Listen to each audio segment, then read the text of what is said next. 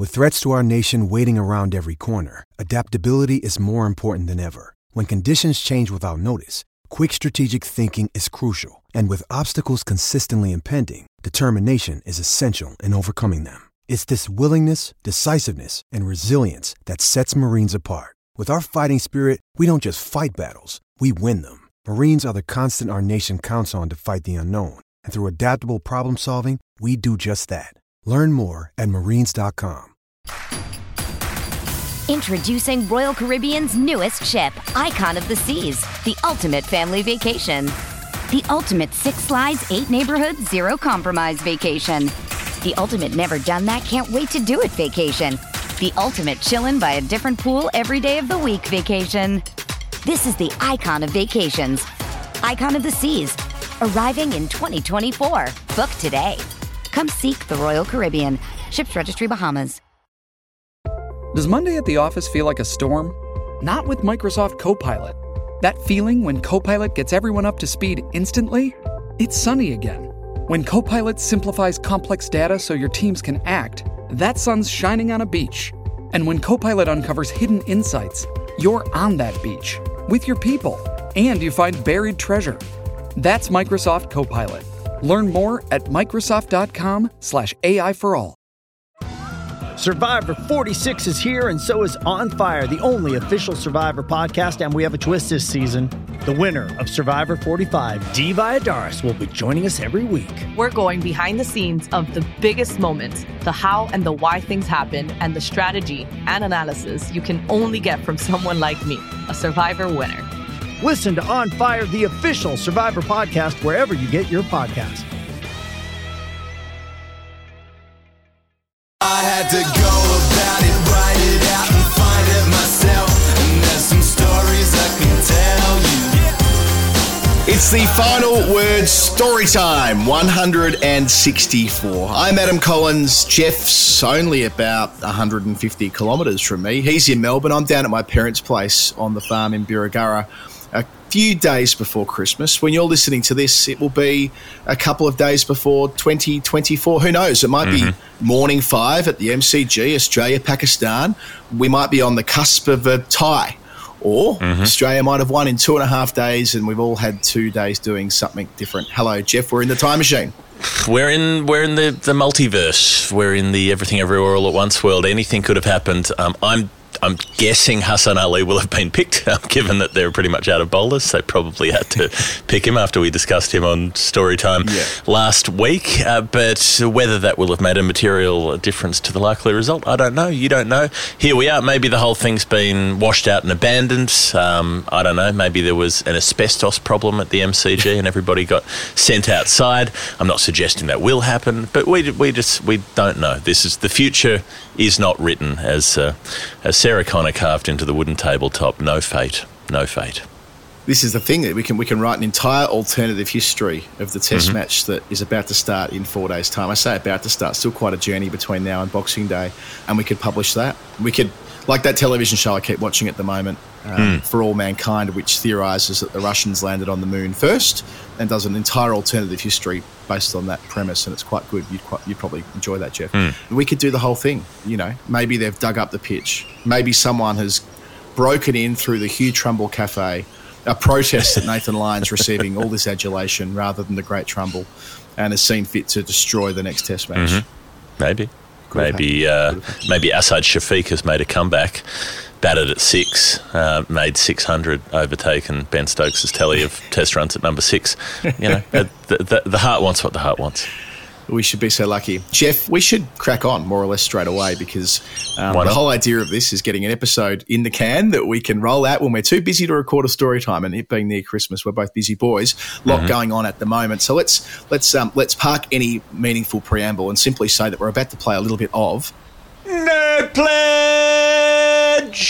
Pledge. You can really give it a bit bigger when you're sitting on the balcony, which I am on a beautiful late afternoon in Melbourne. One of the consolation days, one of the ones where after it's been cold and rainy and shithouse, the sun comes out, you get the golden hour, it makes the new leaves on the trees glow with that heavenly green that seems to belong to some better plane of existence, one that has been promised to us, one where we may end up one day. And the sun is streaking across the grass. There's a little chirping of some birds in the trees, and all is well with the world. It's time to sing out Nerd Pledge. All is not well with the world. World's fucked. We know that. But at least in this very specific corner of the world, things feel good. Nerd Pledge is a game that we play with nice people who listen to this show, and they decide that they are going to help fund it, and they do that. They send through their contributions, not in normal denominations of currency, but very specific ones, because the number relates to cricket in some way, and we have to figure it out. Richard Jones, for instance, has sent through £3.27.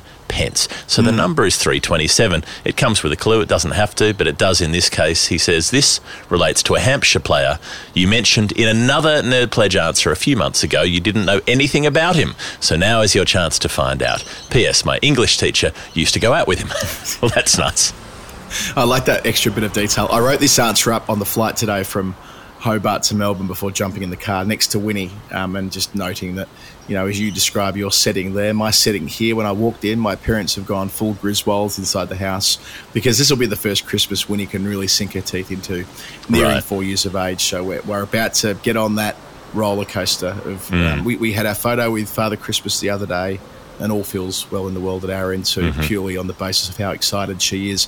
So yes, Winnie has seen me writing this answer for Richard. Now, this is our second Richard Jones, Jeff. Of course, we've got the other one, who I'm pretty sure is a Worcestershire fan, isn't he? So the two Richard Joneses in our crew, which I suppose is to be expected, given they're both relatively common names. I am going to note for you, Jeff, that one Devon Conway made an unbeaten 327 on the way to playing Test cricket. He made that for Wellington against Canterbury in 2019. But that really has nothing to do with Hampshire. I just thought it was interesting that Devon Conway, upon arriving in New Zealand, was making those big scores straight away. This took me a little while. Unless you could link it somehow between Devon and Hampshire. I don't know. The sandwich meat. The luncheon meat. It doesn't translate. I've made Devon jokes in the UK before, and they don't. Obviously, they must call it something else. That weird fake pressed meat that gets like squashed into a roll. That's probably not meat per se, but it's all the leftover bits that get ground up into a paste and then extruded in that shape, and they feed it to you with tomato sauce and white bread in sandwiches when you're a child in the 1980s or 90s. Disgusting stuff. Absolute abomination on the face of culinary enterprise. But is it for something? Does that ring true for you as someone who's relocated? I imagine there's a lot of vocab you use that just doesn't fly in the UK. That's true. I mean, we definitely did the beef luncheon with sauce sandwiches as kids. My dad's pretty handy on these matters, but for whatever reason, that was a staple when we were perhaps living a more simple existence in the outer southeast suburbs in the 90s. They were in their 20s, bringing up my brother and I, and a bit of beef luncheon, bit of sauce was going to keep us happy. So I have fond memories of that. And you still kind of go into town, don't you? The Don is good cylinders when you make your way into Melbourne from the west, as I did on the train a couple of weeks ago. But no, we're not talking about Devon Conway and ham. So with this one, you'll like this, Jeff. So this links back, I believe, in fact, I'm certain it links back to a game that you interviewed Jeremy Coney about in the back of the SEN commentary box. So you recall, Jeff, that you were doing a Nerd Pledge about, I can't remember what exactly, but it pertained to New Zealand. International that he played in, where he was run chasing, as he did faultlessly. Jeremy Coney was never dismissed in a winning run chase for New Zealand. You're quite right. So it was Adelaide 1983, the January of 1983. New Zealand was set 297, which was impossible in 1983, and they haul it down with Coney making an unbeaten 47 at the end. Hadley made quick runs as well. But in the first innings of that match, England made 296 with a Gower century. Now guest and friend of the pod, David Ivor Gower. But the other player who you referenced in your answer, this is where I didn't quite get the clue originally. I'm like, Hampshire player I knew nothing about. Like it doesn't sound like the sort of words that would come out of my mouth. They came out of your mouth. The Hampshire player who you were unsure about the history of was a chap by the name of Trevor Jesty. Yes. Who made 52 not out in 35 balls. Yeah, I'd never heard of him. It was one of those ones where I was like, I literally had no concept that this player existed. Nor did I. Heard the name. And nor did I. And I realise now I probably should have. Like, he played in a really interesting era of county cricket and a really strong side, but on account of the fact that his only England opportunities were in the summer of 82, 83 in Australia, he kind of fell off the radar as quickly as he came on the radar, I suppose. So, yeah, this in a way is the perfect pledge, going full circle, linking back to something we've spoken about and gives us a chance to colour in some of the gaps. This was Jesty's 7th one-day international out of 10. They were all played in that tri-series between Australia, New Zealand and England in the summer of 82, 83. And he never did better than that 52 not out in 35 balls. He bowled in 4 matches, only took 1 wicket, and that was it. But, there's some really interesting stuff here. This was when he was 35 years of age. So, you kind of think of an all-rounder who gets one chance overseas. You might think they're 23 or something. This guy had a proper full-on career. Jets, as he was known, was born on the 2nd of June 1948 in Hampshire, the invincible summer. And me being me, I was curious, what were the Australians doing on the 2nd of June 1948? Well, what do you know? They were playing at Hampshire. So on the day he was born in Hampshire, down the road at Southampton, they were hosting Bradman's Invincibles, although not quite Bradman's Invincibles because he wasn't playing. Hassett was the stand-in captain, as he was quite often in that tour. Bradman being the oldest member of the touring party and all the rest of it. And this was one of the best chances a side had of beating Australia, by the way, in 48, Hampshire. They made 195, the home side, but Australia are bowled out for 117. But then Hampshire are bowled out for 103 in their second innings. Keith Miller, 5 for 25, of course. And they're set 182 on the final afternoon, and they haul it down for the loss of 2 wickets inside 45 overs, I think it was, with Bill Brown unbeaten 81 at the end. So, very different time though, right? He plays international cricket in 1983, but he's born at a time of rations. He's born in the immediate post-war era when life would have been so very, very different to other players in that team who would have been born, as late as the early 60s, who would have had a very different upbringing in 60s and 70s England compared to what he knew in the late 40s, or I suppose in his case by the time he was aware of his surrounds, the early 50s. He actually started playing first-class cricket as a teenager in 1966, so 17 years before he makes his England bow, and has a fantastic county career. He's capped in 1971, and it's really important in that famous county championship win that Hampshire have in 1973. He takes 35 wickets at 20, makes some runs. They win the John Player League, the one-day league, in 1975, and again in 1978, and he's front of house in both of those sides. He's not a tall guy, he's 5'10", but he's a seaming all-rounder. He's more known for his batting than his bowling, but in one-day cricket, he's quite important, having a batter who can bowl his complement of overs. There's an expectation in this late 70s era, when one-day cricket's starting to really pick up, there's more matches being played, that he'd get a chance with England. But for whatever reason, through what you'd call now the prime of his career, he was consistently overlooked for higher honours. That's until a monster 1982, where he makes 1,645 runs at 58 with 8 centuries in the championship, and couples that, or combines that rather, with 31 wickets. It's enough to make him one of the Wisden Five in 1983 and the aforementioned England trip, the winter of 82-83. So 10 one-dayers down there. Sadly, no test matches. You remember it was one squad back in that era. Yep. Yeah, but his average of 21 with the bat and 1 wicket with the ball meant that he didn't make the World Cup squad of 1983. But just to go back to his domestic stuff for a sec here, what a great era at Hampshire. In 1983, when he returned from that trip to Australia, in a one-day game, he put on 269 unbeaten with Gordon Greenwich. He made 166 of those, our man Jesty. Malcolm Marshall's there. In 1976, he's second in the bowling averages to Andy Roberts. But there's another player in that squad as well who we know quite well, Mark Nicholas. And the two of them were vying for the captaincy in 1984 for the summer of 85. And Nico got the job, and Jesty wasn't best pleased about that, so he left his club. Having played there from 1966 to 1985, he sought a new career in his, by this stage, late 30s at Surrey. Had 3 good years down at the Oval, and when he was finished there, when he what did you do when you left the all-you-can-eat seafood restaurant? We went, we went looking for another all-you-can-eat restaurant for the next 3 hours. And what did you do when you couldn't find one after 3 hours? We went fishing. Does this sound like a man who had all-you-can-eat? Well, in this case, Jesty had not had all-you-can-eat as yet. So after Surrey, he went up the motorway and moved to Lancashire for a few more seasons. So he's in his 40s, right? Then they win back-to-back one-day trophies. Back-to-back, I haven't got the name of the sponsor's name that it was in those years. I think it was the Ryobi Cup at that point. The Ryobi Mercantile Mutual McDonald's FIA Cup.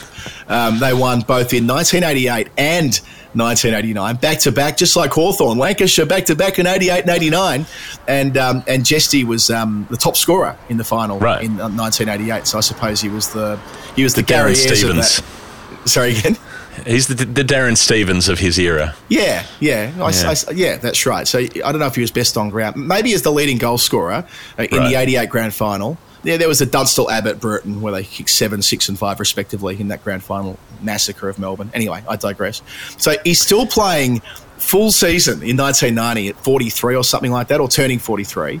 And then he goes on to finish in 1991. I wonder how many first-class cricketers spanned the 60s, 70s, 80s and 90s. I'm pretty sure Chris Tavares did. I've got a recollection of Tavares playing until 1993 when Trescothick made his debut and they cross over beautifully. In the back of my mind, I feel like Tavares goes back to 1969 or something like that. But there can't be many. I mean, he's got a bigger span than Gold FM at this point. It's incredible. It's more double TFM, isn't it? 67. Oh, no. Gold originally was 60s, 70s, and today, 60s, 70s, and 80s, or whatever it was. Yeah, it was.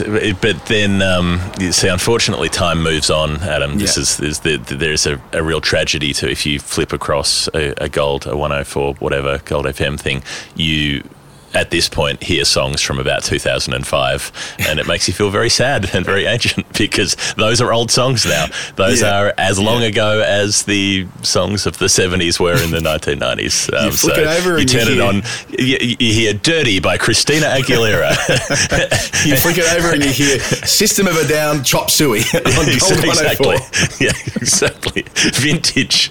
The vintage. You hear the bass line of a Franz Ferdinand track and you collapse weeping. You hear Is This It by The Strokes being played on Gold 104 probably these days. Who knows? I heard Smashing Pumpkins was getting around the other night. I mean, things. These are moments in our lives that slip through our fingers. At best, they should be on double T, but I don't know about Gold. Anyway, that's a modern tragedy right there of Melbourne radio. So anyway, his career runs from 1966 until 1991. Think about the degree to which the world changed. Like 66 is Revolver, and 1991 is when the Soviet Union ends. Like there's a lot of shit that's happened in the time he's a professional cricketer. 66 is decimal currency in Australia, and 91 is this is the recession that Australia had to have.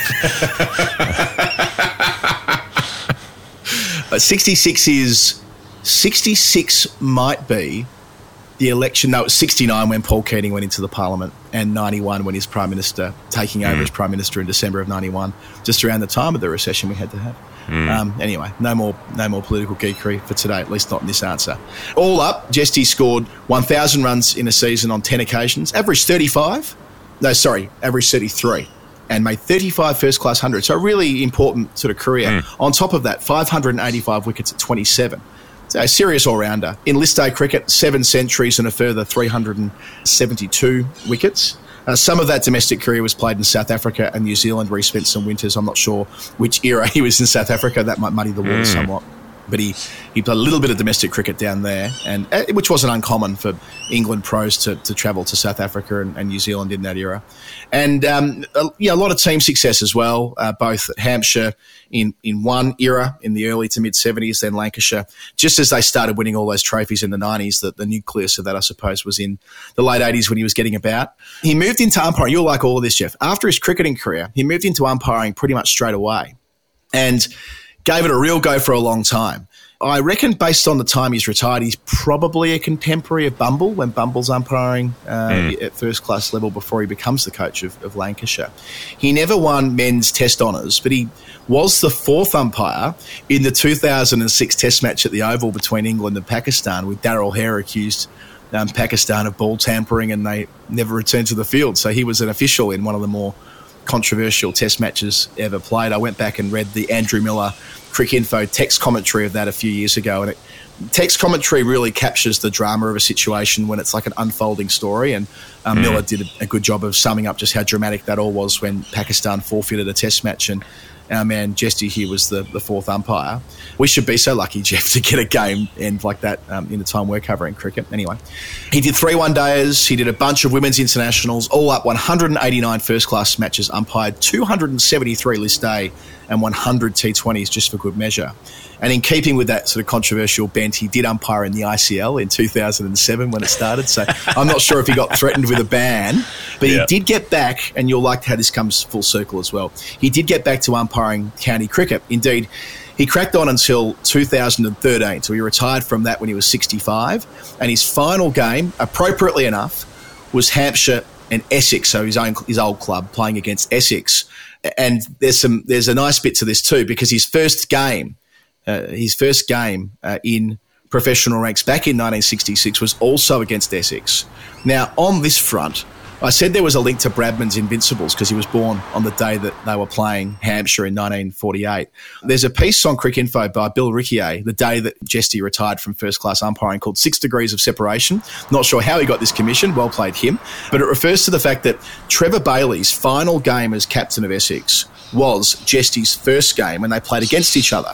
And if you want to go back in time, Trevor Bailey had been around, since the 50s and so on. But his first major game of cricket was in 1948, at Southend, which was the game where Bradman's Invincibles made their 721 in a day. So Bailey's career spanned that day in 48, the year Jesty was born, and goes all the way up to when he makes his first class debut on the same field as him in 1966. And then from there, he went on to link Bailey to, I think, someone in between, to Bradman, because Bradman's Invincibles, to Phil Mead, who we've talked about many times as the most runs ever in county cricket, who played with Rhodes, who played with Grace, and he gets everyone back to Grace between Bradman and Grace, and Jesty slots in the middle there, which is quite a nice way of doing that, linking in the chain. I still don't quite know what the 327 is, by the way. It's not his one-day cap, that's 68. Took 372 list day wickets, 340 games for Hampshire. The 327, the best I can come up with was that was the number of runs he made in list day cricket in 1976. I don't think it's that, so I'm going to have an extra swing in the confirmations here for Richard Jones. But I'm pretty sure, for all of that, Trevor Jesty, that's his story in cricket, and a mighty one it was for Hampshire. Sometimes we know the answer without necessarily knowing the number, which might be the case on my next one. I like that he went into umpiring after playing till about 48. He was like, yep, haven't had enough yet. Maybe James Anderson will go into umpiring once he finally wraps up. Can't get away from it. The next number is from Andrew Pellicati, who was at the live show in Melbourne Andrew. The other night. It is $1.50, and it comes with a clue. Okay, I was just thinking about our Discord channel before, which Andrew is very active on, when I had a Big M when driving from the airport to here, had my flavoured milk. Didn't take a photo. Should have taken a photo for our sub-chat there about flavoured milk that we're meant to be posting every time, but I did forget. The clue from Andrew is the 1997, and by the way, Andrew loves the milk because he follows the Canberra Raiders, who are sponsored by milk. The 1997 Aussies fill their boots and party with the milk. I didn't even read the clue. More milk. The links this week, the links on this story time. This feels good energy early on. Up the milk. Yes. The milk. Yes. Now, some people, you were going off into Australian rules football divergences before. Some people, including Andrew, complain that we don't talk about rugby league on this show. That's because we don't know anything about rugby league. But in this case, I'm going to, because, Adam, cricket is not the only sport that had a high-level administrative split. Anyone who knows league knows about the Super League wars in the 1990s. Didn't involve Kerry Packer, did involve Rupert Murdoch, the two big, rich guns of that era of time, I suppose. I reckon comparatively, Kerry Packer doesn't look quite so bad in retrospect, given that Rupert Murdoch has lived forever and just got more and more evil. Like, at least Kerry Packer clocked out at a reasonable age instead of trying to live to 130 and continue running the world until that point. And, you can sort of see what Kerry Packer was about at certain times. The comparative graph is a bit more flattering to Packer than it might have been at the time. I reckon that changed as well. I reckon if you go back 25 years, Jeff, like Murdoch's brand was in better nick than Packer's. But yeah, posthumously, you're right, Packer died in his late 60s. Murdoch will live till he's 120. I know he's given up the executive chairmanship of News Corp, but we all know he's still running the show. In that sort of very Succession sort of style. And there is a storyline in Succession about extending people's lives, isn't there, and whether they have the technology to do that. I'm sure Murdoch will be cryogenically frozen at some stage. Doesn't he have? I'm pretty sure he has some title now, like Chairman Emeritus or some absolute wank like that. Just an industrial vat full of wank. It's just Lachlan's not putting him out on the moon, is he? I think that was widely touted as the reason why he didn't get this gig a long, long time ago. Right? He was given the chance to run Channel 10 for a time and had Queensland newspapers for a time as well. And the sense was that had he been up to it earlier, he would have had it by now. He's kind of last man standing with the rest of the family, distancing themselves from the old man. So I'm sure Rupert, till the day he dies, he'll be deciding the major things at that company for worse, not better. Yeah, who should be the Prime Minister of certain nations and so on. Anyway, Super League. Super League is when he tries to take over Rugby League. They have a split with, so there's the ARL, which is the Australian Rugby League, which is kind of old school, and it is quite like the cricket thing. He wants to professionalise it and make a bunch of money out of it. They've got the Super League, which is the British league, although at the time that we're talking about, they referred to it as the European League, Adam, because they had one team from France. So it's very euphemistic. Basically, all the teams are from Yorkshire or Lancashire, but they have Paris Saint-Germain, who most people know as a round ball football team, did have a rugby league team. So they had one continental, one not hard and fast rugby league team that came out of France. They folded by 1998, but at the time it was like this was the European Championship of rugby league. And we are looking at 1997 when Paris Saint-Germain is a going entity at that point. So Murdoch sets up the Super League in Australia where he splits it off. He lures some of the ARL teams across. He makes some new teams. And it lasts for one season, and then after that, they broker a peace deal with the ARL, and they form the NRL, the National Rugby League, as it is today, with its $1 billion+ broadcast deals and all the rest of it. It's a big sporting entity, particularly in New South Wales and Queensland. So, but while Murdoch's trying to do the Super League thing, every team across both of the Super Leagues, the one in Europe, in inverted commas, and the one in Australia, so 22 teams get involved in this tournament that they call the Super League World Club Championship, where they don't all play each other, but they all play a handful of games. I'm just thinking they're all in the same country or the same city, NRL Island style, and carnage. NRL Island. Yeah. Yep. First thing I think. Yep. This is exactly where we're going. So 22 teams. So a bunch of the England teams come out to Australia and play some games, and then some of the Australian teams, I don't know if they all do it at once or if they're staggered, but they have to go to England to play. So they're mostly playing 6 games, so they have to go there and play 3 matches. And a bunch of them go at a similar time, I believe. But they're cooking the books for this because they need to get 8 teams into quarterfinals, but in order to make it look like it's spread across the 2 leagues, they want 4 Australian teams and 4 English/European teams, right? So they insist on that happening, even though the English/European teams are getting absolutely flogged by every Australian side. So the Australian teams, mostly the ones that are now the NRL teams, plus the Auckland Warriors as they were at the time, they dominate. So the Broncos, Brisbane, the Warriors, Cronulla Sharks, the Panthers from Penrith, they're all 6-0. Like they've all just won every game. And there's this other team called the Hunter Mariners.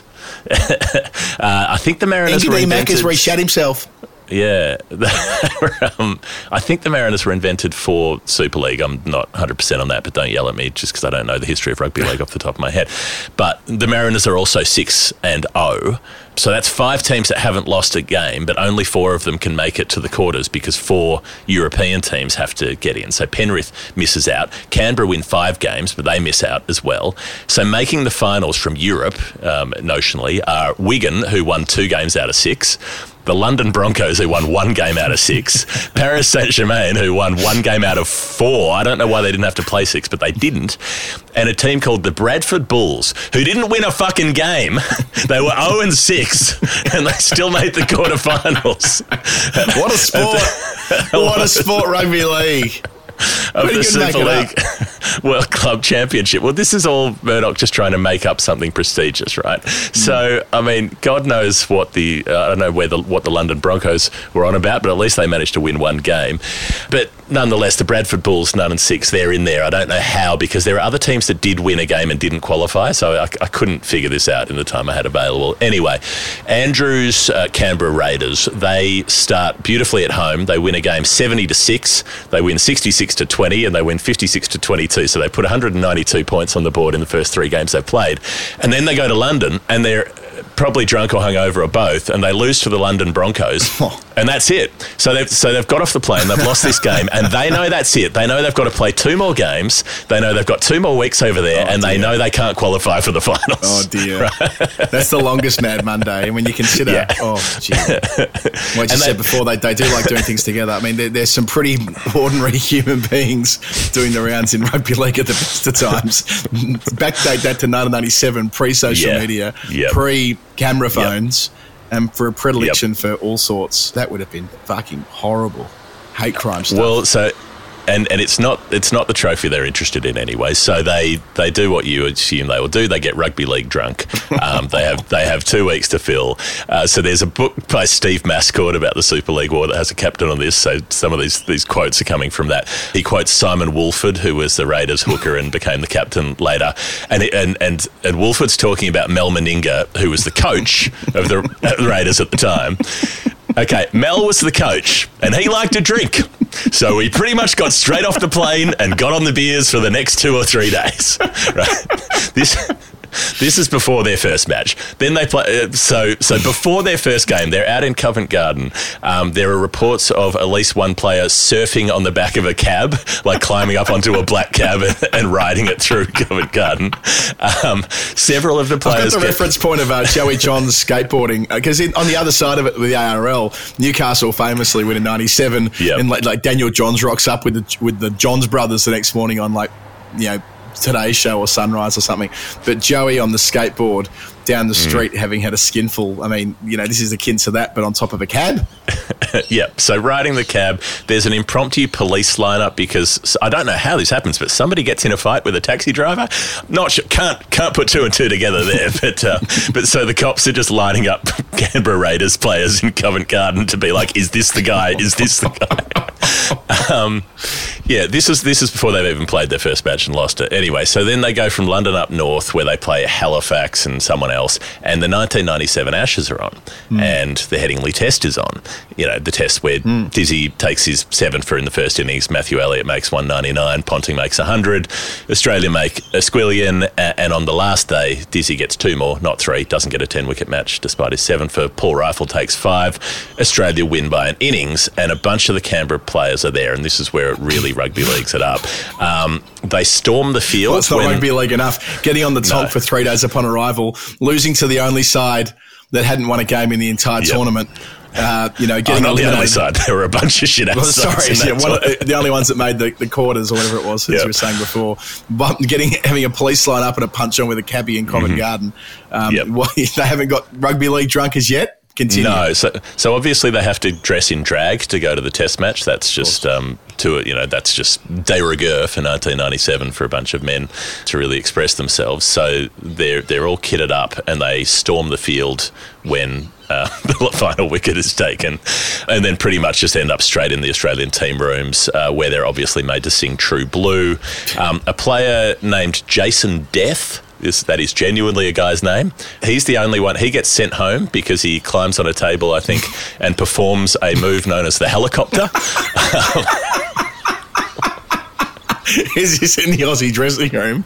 I think it might be publicly visible. I couldn't quite get a beat on where it was, so it might have been at the window. I've just realised that we've made a big blue here, Jeff, with not getting Nick Turvion to do special comments on this story. This could not be more one of our most dedicated listeners, I suppose you'd call him, in his wheelhouse, the 1997 rugby league players gone wild in England. But anyway, we've missed that boat now. Well, the helicopter is a move where I'm going to assume it's I think it came up on Puppetry of the Penis later, where you drop the strides and then establish a circular motion. Not in a, an actual helicopter is horizontal, the rotor, whereas this is more of a vertical rotor. It's more like What's the movie? Roy Scheider, who's in Jaws, stars in a movie where he's a helicopter pilot that might be called Cobra or something like that, and he does a sweet trick where he has to like do a loop in a helicopter, which is impossible in terms of physics because you can't turn them upside down. But anyway, it's that style. It's a vertical rotor, not a horizontal It's also a rotor. trick. Yeah. So that gets Jason Death sent home to, I don't know, hang out with Philip Nitschke or whatever he was doing. And there's an incident where a bunch of signed bats, there are players trying to steal those. Michael Kasparich loses his baggy green that night, goes missing, never comes back. There's a player called Luke Davico who's making a point of just grossing out Shane Warne because Luke Davico has his mouth smashed open. He's got this busted lip and he keeps taking Warnie's cigarette and then smoking it and then handing it back to him with like blood all over the filter and stuff. And Shane Warne's not up for that. He's like, mate, you keep it. That's yours now. There's a guy called Jason Croker with a fake tooth who's had his tooth knocked out, so he keeps pulling his tooth out and handing it to people. And then Mel Meninga, who's the coach, remember, of this outfit. This is one of the quotes. So we had this competition where Mel had to run with a can of beer in his hand and he had to score a try at the other end of the dressing room. A couple of the cricketers, it might have been the War Brothers and Michael Bevan, Michael Slater or someone, I remember a couple of them going in to tackle Mel and he just drops the hip and shoulder and bang, they've all gone flying and hit their heads and Mel slammed the can down and goes, try. So that's good stuff that's going on there. Leadership. The quote continues, they reckon Steve Waugh had a crook shoulder for months after that, and I think Jason Croker, he picked up Michael Bevan and threw him through the roof. So, we can ask Bevo about this, Jeff. Let's not miss the segue here. Live show the 7th of January. Come and see Michael Bevan. We'll ask him about the day the Canberra Raiders came to town. 97 Ashes. Did Jason Croker throw you through a ceiling or a roof after the Headingley Test? And it finishes up with Big Jim Wilson, who many people would know for years as the newsreader on Channel 7, who does radio stuff now. So Davico is one of the players I mentioned earlier, has brought a video camera. And he says, I vividly remember picking up the video camera the next day in the hallway, and it was in bits and pieces, but we salvaged the video and we've got some great footage. So part of which includes this. He says, a bunch of players, we kept going up to Jim Wilson going, Jim, give us a report of the Ashes. You can imagine this happening, you know. So Jim starts off with, what a fantastic day in the Ashes. We shoved it up England's arse. And then you can see Simon Wolford coming from behind him and he just cuts him in half, tackles him, and they're rolling around everywhere and the glass of red flies all over the place. Jim and Simon are rolling around on the floor and Jim's going, where's my red wine? Give me another red wine. If only in the 2019 Ashes when Tony Jones was performing that role as the non-rights holder news hound. I know that's not true. TJ was there with 9 who had the rights. But nevertheless, the news reporter as opposed to the commentary team. Because they didn't have their own commentators over there. That's it. So I just wish that when Marcus Harris and Matthew Wade, I think I'm right in saying, accosted Jones when doing a cross from the ground at Old Trafford after they retained the Ashes, had they taken him out mid-cross and started punching on with him with a bottle of red, that would have added to the mystique of the occasion. But no, I can imagine that. My great memory of Jim Wilson when I was a kid was that every time the Good Friday Appeal was on, he would do a rendition of the haka in the tally room. You know, if you read out my pledge, I'll double it kind of energy from that era when there was 4 TV stations and you watch what you were given. Literally, as we're having this conversation, I'm sitting on the balcony which faces the street, and a couple of dudes, maybe about 21, went running by, one of them in a shopping trolley and the other one pushing it as fast as he could down the hill.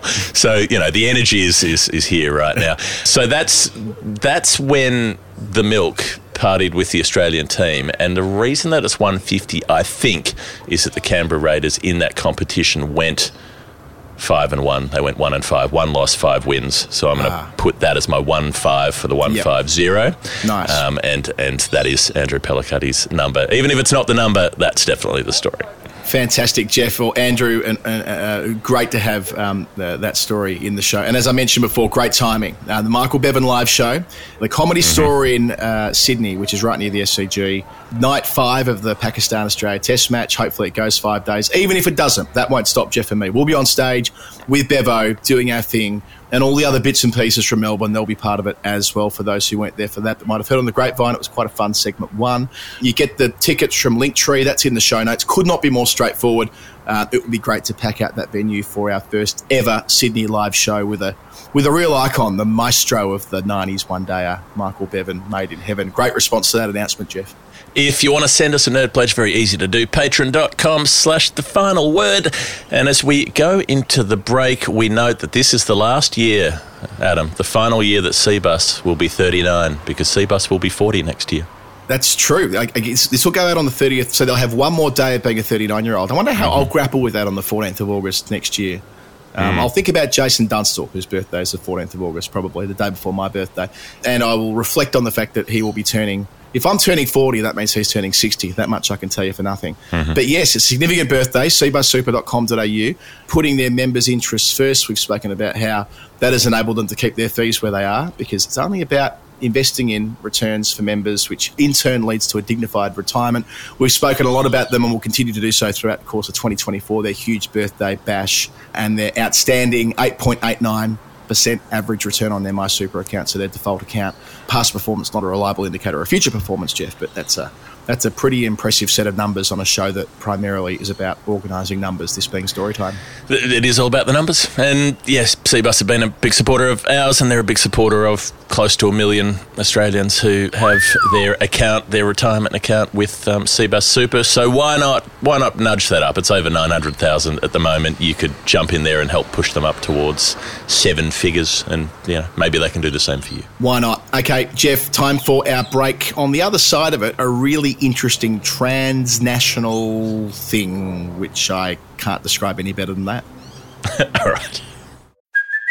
Hey, it's Kaylee Cuoco for Priceline. Ready to go to your happy place for a happy price? Well, why didn't you say so? Just download the Priceline app right now and save up to 60% on hotels. So whether it's Cousin Kevin's Kazoo Concert in Kansas City, go Kevin, or Becky's Bachelorette Bash in Bermuda, you never have to miss a trip ever again. So download the Priceline app today. Your savings are waiting.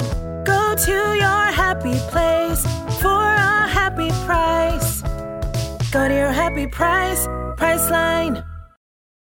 This episode is brought to you by Hyperice, the leader in advanced warm-up and recovery technology. They have tons of innovative products, like Venom-heated wearables to help soothe sore back muscles, Normatec compression boots to speed up recovery and increase circulation, and Hypervolt massage guns to improve mobility. Loved by athletes like Naomi Osaka and Erling Haaland. Try them yourself. Get 10% off your order with the code MOVE at hyperice.com. It's only a kick, a jump, a block. It's only a serve. It's only a tackle, a run. It's only for the fans. After all, it's only pressure. You got this. Adidas.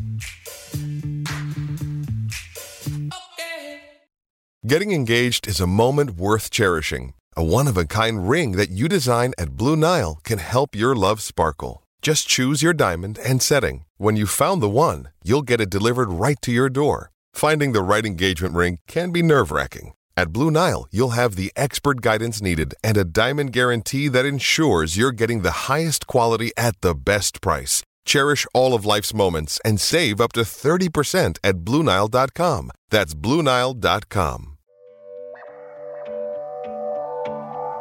G'day guys, this is Jimmy Neesham. You're listening to The Final Word with Adam Collins and Jeff Lehman. Final word, story time 164. Yes, that's right. We've done this 164 times where Jeff and I have sat down together and told the stories of cricket past. The first time that Jeff and I have recorded an episode of this for a little while. The last time it was one of these, it was Brat and Daniel hosting in our absence. We didn't get one out last week. So we've done it. We've only done it 163 times, actually. That's true. To be fair, by the time this goes out, everyone would have heard 163, which we did record. But the point stands that we are now very much back in the saddle as we power on into 2024. And our third number today is one that I'll be dealing with from Peter Roberts. It's 78 Swedish krona. It comes with an interesting clue. Peter says this because I think his answers previously have generally involved that northern part, the icy lands of the north of Europe. He says, I've updated with a new pledge of 78 for a wicketkeeper goalkeeper with an unusual transnational backstory. No Scandinavia link. his combination of countries is unusual enough as it is. Really appreciate having so many cheerful podcasts at the gloomiest time of year over this way. Yeah, there is a distinct lack of daylight up in that part of the world at this time of year. So we're glad if we can open a ray of sunshine. And we've done a lot of wicketkeeper, goalkeeper stuff, Adam. Yeah. We talked about Rebecca Rolls, who did both those jobs for New Zealand, for the women's teams. We had, the name escapes me at the moment, but the player who was doing it for Bahamas, was it, relatively recently, who was doubling up with both sets of gloves. And we've had a few others in our period of time as well. We had Gregor, now his last name's escaped me as well, who was doing it for Scotland in the early 1900s. My mind's saying Gregor Samsa, but that's the guy from The Metamorphosis who turns into a cockroach. So that is not the same thing. Gregor McGregor. Gregor McGregor, I was going to say. That's why I forgot, because he only had one name. Yeah, like Donald McDonald and Gregor McGregor. They should go out for a pint. Well, I can't do that because Gregor McGregor's dead, but I suppose Donald McDonald will one day perish as well. And they can meet on the other side. In heaven, they can talk about... I'll meet you on God's golden shore. Well, as we move into this, I just want to say this is a belter of a pledge, and this is where our Nerd Pledge CSI crew come into their own. When I kind of mentioned this to a few of them in our little WhatsApp group, they jumped at the chance to decode this clue. I mentioned Sean McGibbon on Storytime 163. I didn't mention Matt Main. He was offended by that, but Matt's part of it. Glenn Finkield, Brat's Underation occasionally. They do good work with us, in collaboration with us. Pat Rogers, can't forget the great Pat Rogers. I want to interview Pat Rogers about his book soon, Jeff. That's my next book club. Anyway, Pat doesn't know that, but hi, Pat, if you're listening. He will be. Pat listens, I know that. But yes, where we got to was a very nice place indeed. A chap by the name of Spiros Ekonopoulos. I'll get quicker as we go. Spiros Ekonopoulos. Sure. All right. He was born in 1959, and he went on to have one of these big goalkeeping careers that you referred to before. Greek. Just on the name, so... You know, if we're doing our etymology, the polis being the people or the city, metropolis kind of thing, but econ, ECON, I mean, just makes me think economy. So surely his name just means business district, right? Yeah, Central Business District. That's good. Spiros CBD. Yeah, and he didn't as Peter says, it's not like he grew up in Sweden. If it was a Sweden-Greece link, I would have really enjoyed that. But it's not. I did spend a Christmas in Sweden many years ago, 2011.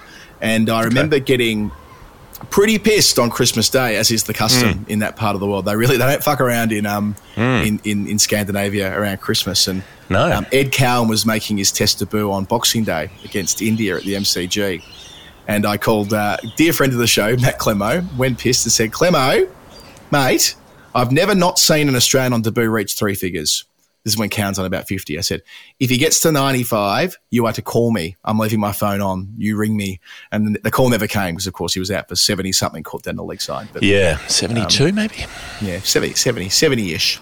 But, yeah, anyway, I remember that Christmas fondly for the lack of sunlight and all the other quirks being that far. Lack of sufficient food to offset everything. Did you throw Michael Bevan through a roof at any stage? No, sadly not. Sadly not. We I wonder whether he's been to Sweden before. He would have done well there. Right, so back to Spiros. Born in 1959, big goalkeeping career, Greek. The name gives that away, right? Did guess that, yeah. I'm just going to skip from 1959 to 1978, a year that I'll come back to later in a roundabout kind of way. Well, he made his debut for AEK Athens, big football club there, in 1977 as a teenager, because there was a players' strike and they were desperate, and they called him up from the juniors and he made his debut, and he played through 78 and they won the league. So, he played his part in winning the competition in 1978. And in the absence of anything deeper into this that sufficiently satisfies the number from Peter, I'm going to guess that that's why we're going to be dealing with 78 here, because in his first proper season of professional football, Spiros won the comp with AEK Athens. It's probably something else, but that's good enough to continue telling the story. Sure. He went on to play there for 19 years. One club, proper one club hero. So rare, right? Professional football, they jump around often. It's very uncommon to play for one club all the way through, but he did. He wasn't always in the starting team either. He was so bloody loyal. Like, he was the Greek goalkeeper for 12 matches between 1984 and 1989. His debut was an away game in East Germany in 1984. Like, There's some romance to that in retrospect. I mean, I'm sure his hotel room was being bugged and the Stasi were, monitoring their every move. But still, it's something quirky about having played a game of international sport in a country that by definition does not exist anymore. But even through all of that, they're so strong, AEK Athens, in their goalkeeping ranks that he's not always in the team. But he does play a huge role in 1988-89, the years we were talking about earlier with Jesty, where he won those back-to-back pennants with Lancashire in the one-day comp. Well, in the 88-89 football season, AEK win the comp for the first time in 11 years from that first season that he played in 77-78. And Spiros was central to that. He was the main goalkeeper throughout the course of that season. Spiros Ekonopoulos, just wanted to say that again. Very satisfying name to say now once you get the hang of things. He kept knocking about in that squad until 1996 when he finished up as a 37-year-old. But how does all of this link back to wicket keeping? I can hear you ask down the Riverside screen, Jeff. Well, you know how I said I'm going to start the story at 1978? What if we don't start it? What if we go all the way back? Spiros, hero of AEK, all-timer at that club, actually began his life in Kiama in Australia until he was 11 years of age. He grew up in Australia, never played football at all. He was a wicketkeeper. And I listened to a part of a podcast that he did and read an article right up of it as well when doing the research for this answer. He said that because of his upbringing, he just played cricket. Oh, no, he was an Australian kid. He didn't really think about playing football or soccer as it would have been known, and how little, I suppose, how little football there was. I didn't actually go to check. Where is Kiama, Jeff? Kiama, isn't it? Kiama. New South Wales? I'm looking it up right now because I was curious. While you're looking it up, I feel like it's New South Wales. It is in New South Wales, but I can't remember which bit. Like I kind South of, it's Coast, familiar I feel enough. Bega, Bega kind of energy to it, possibly. While you're doing that, and you've got your phone out at the moment, I'll tell you the next bit of this. Yeah, South Coast. South Coast, there we go. So Kiama. I called it Kiama before. Kiama, of course. I can already hear just people. down the road from Jamboree, near Shell Harbour. So down from Port Kembla a ways. Okay. We've got some context now. And north of 7 Mile Beach. Okay, so north of 90 Mile Beach as well, in that case. Fairway north of that. Presumably, always loved that we called a beach 90 Mile Beach. Beach. It's a much bigger beach. Very Australian. When it's not. Is it 90 miles? I don't know. Does it go to 90 miles? That's a long way. It's a long way. When you look at it on the map, it is dead straight for 90 Mile, and it does look like beach when you... This isn't the Final Word Geography podcast, clearly, because neither of us would do very well on that. But if you're calling a beach 7 Mile Beach, then you're thinking that 7 is notable enough to name a beach after it, which means 90 is a lot further along than 7. Was it just a huge act of one-upmanship? Oh, nice beach you got there. How long is it? 7 miles. Oh, interesting. Got a new name for this place. Very, I'm tipping these beaches would have been named before Federation. Maybe George Coulthard had a hand in this. Goes, 7 Mile Beach. I fucking fought off a shark in the water in Shark Island. I'll give you the 90 Mile Beach in Victoria, where I'm from. Anyway, it's 130 kilometres south of Sydney. There you go. That's Kiama. Okay. That'll do. So he's a wicketkeeper, right? Mm-hmm. And when he rocks up in Greece to go to school when he's an 11-year-old, I assume rather the family just moved back to their home country. They said, what do you do? What's your sport? He goes, I can catch the ball really well. Can't kick it, but I can catch it. They go, all right, well, you're the goalkeeper. They probably didn't speak with an Australian accent to him. Yeah. He would have spoken with an Australian accent. There was a lot of Greek-Australian crossover by that point. So you sort of... But not in Greece. Not in Greece, there wouldn't have been. But back and forth, because ramping up from the late 40s, you have a lot of Greeks who come over here and are then born here and so on and then shuffle back, and there's that Athens-Melbourne connection. So, there might have been...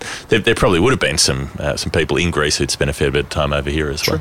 True. I was reading a little bit about that wave of migration the other day, actually, in reference to the anniversary of Harold Holt's death. I just, as I do, I got kind of fixated on this for a couple of hours and read about the work he did as immigration minister to Menzies in the post-war era, and how quite important he was in opening minds to the idea that we actually needed to proceed with this migration program to help fill the country. How the world has changed to think that a Conservative government were advancing this cause, and now the position most Conservatives around the world is to lock the door. What was Trump saying last week? Anyway. Poisoning the blood of our country. Poisoning the blood of our country. Sounds, how sometimes it sounds familiar. You get in trouble for comparing things to a certain regime from the 30s in a certain part of Europe. Having done a lot of reading of propaganda from that era in my life, it really just rings a lot of similar bells, that's all. So moving from Harold Holt back to Spiros. So yeah, the simple story is this: he became the goalkeeper because he was the wicketkeeper in Australia, which he fully credits to his professional footballing career. That being an Aussie cricket fan helped him become a Greek goalkeeper, purely down to the fact that he loved catching the ball, and he just translated those skills over. And he also said he watched a bit of football on TV in Australia as a kid, so he loved Manchester United. Presumably it was the early days of SBS, although I'm not even sure SBS was around, because this would have been the 60s, right? He's born in 59. Yeah, that must Whitlam introduces SBS. Whitlam does, right. Yeah, of course he does. So that's 72. So we're pre-SBS. I'm not sure what network was carrying English football, but he caught some of that on telly in the early days of TV in Australia. He was known as the Aussie kid, as you'd expect over there, and he learnt everything on the fly at school. By 17, as we discussed already, he's scouted by AEK, and then we've already detailed that career. Why 78? Maybe that first strike-breaking season of 77, 78, where they were successful. There's another wicket-keeping link though, Jeff. This is a bit cheeky, but we'll do it anyway. A man by the same name, exactly the same name, Spiro Economopoulos. When you start Googling Spiro Economopoulos, as our Nerd Pledge CSI crew were doing when helping me with some of the parts of this answer, they dug up a feature written by a man of that name a few years ago in his capacity as the programming director of the Melbourne Queer Film Festival. Looking at the pic, I don't think Spiros from that is old enough to have been born in 1959. However, there is a reference in that piece to the 78ers, our number being 78, which is the original Mardi Gras, which was a horrible affair where the police beat the shit out of those who were marching in 1978. And if you want to go one stretch further, the number works with 78, the 78ers, and the journo who wrote the feature on the other Spiro, his name's Matthew Wade. Huh. So we've got two different Spiro Econopouloses who have got 78 and wicket-keeping stuff going on. Link. Okay. Different generations, but I thought I'd do that on the way out. And yeah, the original Spiro. I love the idea that cricket was his path to professional football. You've already said the others who've done so. We were talking about Andy Gorham only 6 months ago, the great Rangers keeper who played list day cricket for Scotland, albeit as an all-rounder rather than a wicket-keeper. I wonder how he would have gone had Andy Gorham became a wicket-keeper, given what a brilliant footballer he was and had that career that went all the way through the 90s with Rangers and Scotland and reflexes, similar skill set. But anyway, just a great yarn. So thank you, Peter, for sending it our way into our Nerd Pledge CSI guys for helping me on my way with it too. Last number of this episode, Jeff. Mike Dunn. That's the kind of name you can set your watch to. Like he swam at the Olympics in 1964 and won a medal for Australia. Mike Dunn, 2.38, I should specify. Yep. There is no clue on this one, which means it looks like a free swing. Have fun with it. Yeah, it's $2.38, and I know from a bit of correspondence with Mark Dunn over the years, I'm very confident he's got a New Zealand fondness, New Zealand soft spot. I don't think lives in New Zealand anymore, but comes from that part of the world originally, I think, which means that I think this might be the same answer as a number from Hamish Stairs, the man whose name is a sentence, who's had a few nerd pledges come through in his time, which would be the 238 runs made in an innings by Big Daddy Kane Williamson when he made the 238 against Pakistan that won New Zealand a test match that got them into the World Test Championship final when Australia botched it with their slow over rate, the first WTC that New Zealand went on to win. I remember watching a lot of that. That was when I was in hotel quarantine, Jeff, in Perth, and that was the test series that was on, and therefore that was the cricket we were watching. So, yes, whatever there was whatever you could get, and Australia managed the fraction of a point deduction or whatever it was that ended up seeing them bump down to third spot. It was a good observation. I was talking on the Daily Show about chatting with Alex Malcolm in the press box during the Perth Test. Good observation from him about the slow over rate thing as well, which was simply that all the time in cricket we're always talking about the bowling side wanting to get what they can out of the pitch in the first session, or there might be a little bit in it early, is the kind of thing that you hear time and time again, that there'd be a bit more moisture, a bit more freshness.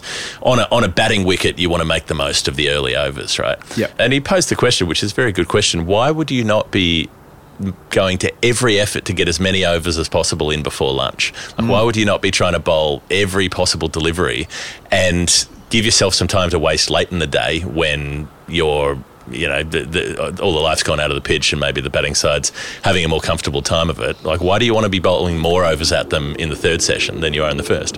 And playing catch-up, which is never good for the energy. So when you've got a spinner on trying to get through overs in 90 seconds to make up your over rate, and you're knackered as it is, it gives your fast bowler less time to rest down the other end when presumably they're in rotation with your spinner. And I couldn't agree more. It's like just bad resource allocation, I suppose. Like, whereas if you get 30 overs or even more than 30 overs in before lunch and really push it, it builds flexibility and puts you under less pressure later. I don't know why. I mean, I do know why, because it's like that thing, you probably know that you've explained it better than I have in the past. If you're given a certain amount of time, if you're given a 4-hour deadline, you will take 4 hours to write the article. If you're given a 40-minute deadline, you'll write the article in 40 minutes and there will be negligible difference between the two pieces of writing. Right.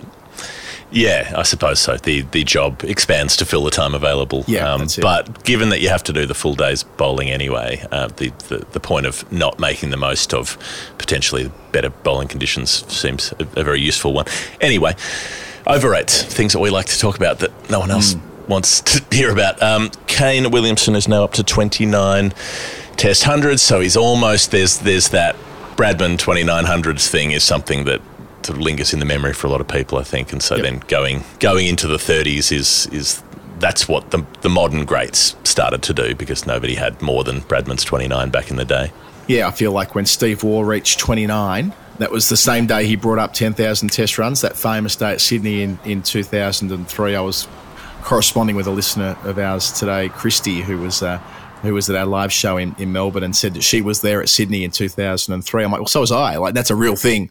But that was Steve Waugh. Being his 29th made it even more special again, because it pulled level with Bradman, and, we all know what happens after that. Yeah. So 400s this year, Kane Williamson. Did that in 5 innings as well, which is kind of ridiculous. So the one that he made in Bangladesh the other week was his 3rd in consecutive innings, even though the previous 2 innings were in March. So he went 2 in March and then 1 at the next time of asking in December. But anyway, I have talked about that 238 before, so I just wondered who else made a 238, and what would you know? Walter Reginald Hammond. Yeah. Wally Hammond made a 238 not out, Adam, at Kensington Oval on January the 8th, 1926 for the touring MCC on the very tour where things started to go wrong for a young Wally Hammond. They just got there as well, so this is early in the tour. So the first fixture is January 1 against the Barbados Colts team. Then they play a game against a full Barbados team. And then by the 8th of January, they're playing a game against a full West Indies team. So they just ramp up and ramp up. They're all in Barbados. They're all at the same ground at Kensington Oval. And then after the West Indies game, which is not a test, it's not designated as a test match, but it's against a West Indies representative team, they go back to playing another full Barbados team. So they play Barbados twice either side of this non-test match. And in the non-test match, England the MCC make this huge score of 597, declared 8 wickets down, and 238 not out is Wally Hammond's contribution to that. Pretty good team. Percy Holmes is in that team, Roy Kilner, Lionel Tennyson. They nearly win that match. They probably should have won that match, so they bowl out West Indies team for 147 and then have them 21 for 6 when they run out of time at the end of the 4th day, but it's only a 4-day game. So Wally is not required to bowl much, bowls a few overs, doesn't take a wicket, does take 5 catches across the 2 innings. And it just made me wonder, okay, he's a lad of 22, and if you put this in context here, the second Barbados game, he doesn't make many in that game. He doesn't make many in the first Barbados game. The first Barbados game, they get smashed by an innings. The second Barbados game, they barely hold on for a draw. This is the MCC team. So they get dominated by Barbados, even though they dominate the game against the West Indies side. And even the Barbados Colts game, Wally Hammond's out for 1, and they draw it. In a couple of days, they can't even beat the Colts team. So if you look across his tour, so he leads the tour averages with 48, but a lot of that rides on the red ink from the 238 not out. The rest of the tour, so across the whole tour, 732 runs, but that's in 18 innings. So he makes like a third of his tour runs in this one innings. And his only other 100 comes against British Guiana, which is probably not a huge fixture at the time. And it just made me think, Adam, this feels like the one, right? It's the big game. He's made the big double. He heads out celebrating, lets loose, makes a bad decision or a series of bad decisions, and surely this is the innings that contracts syphilis for Wally Hammond. I mean, it would suggest so. I mean, I know you haven't kind of gone through the deterioration in his series numbers, but purely down to what you're describing there about so much of the average being informed by this one big hit.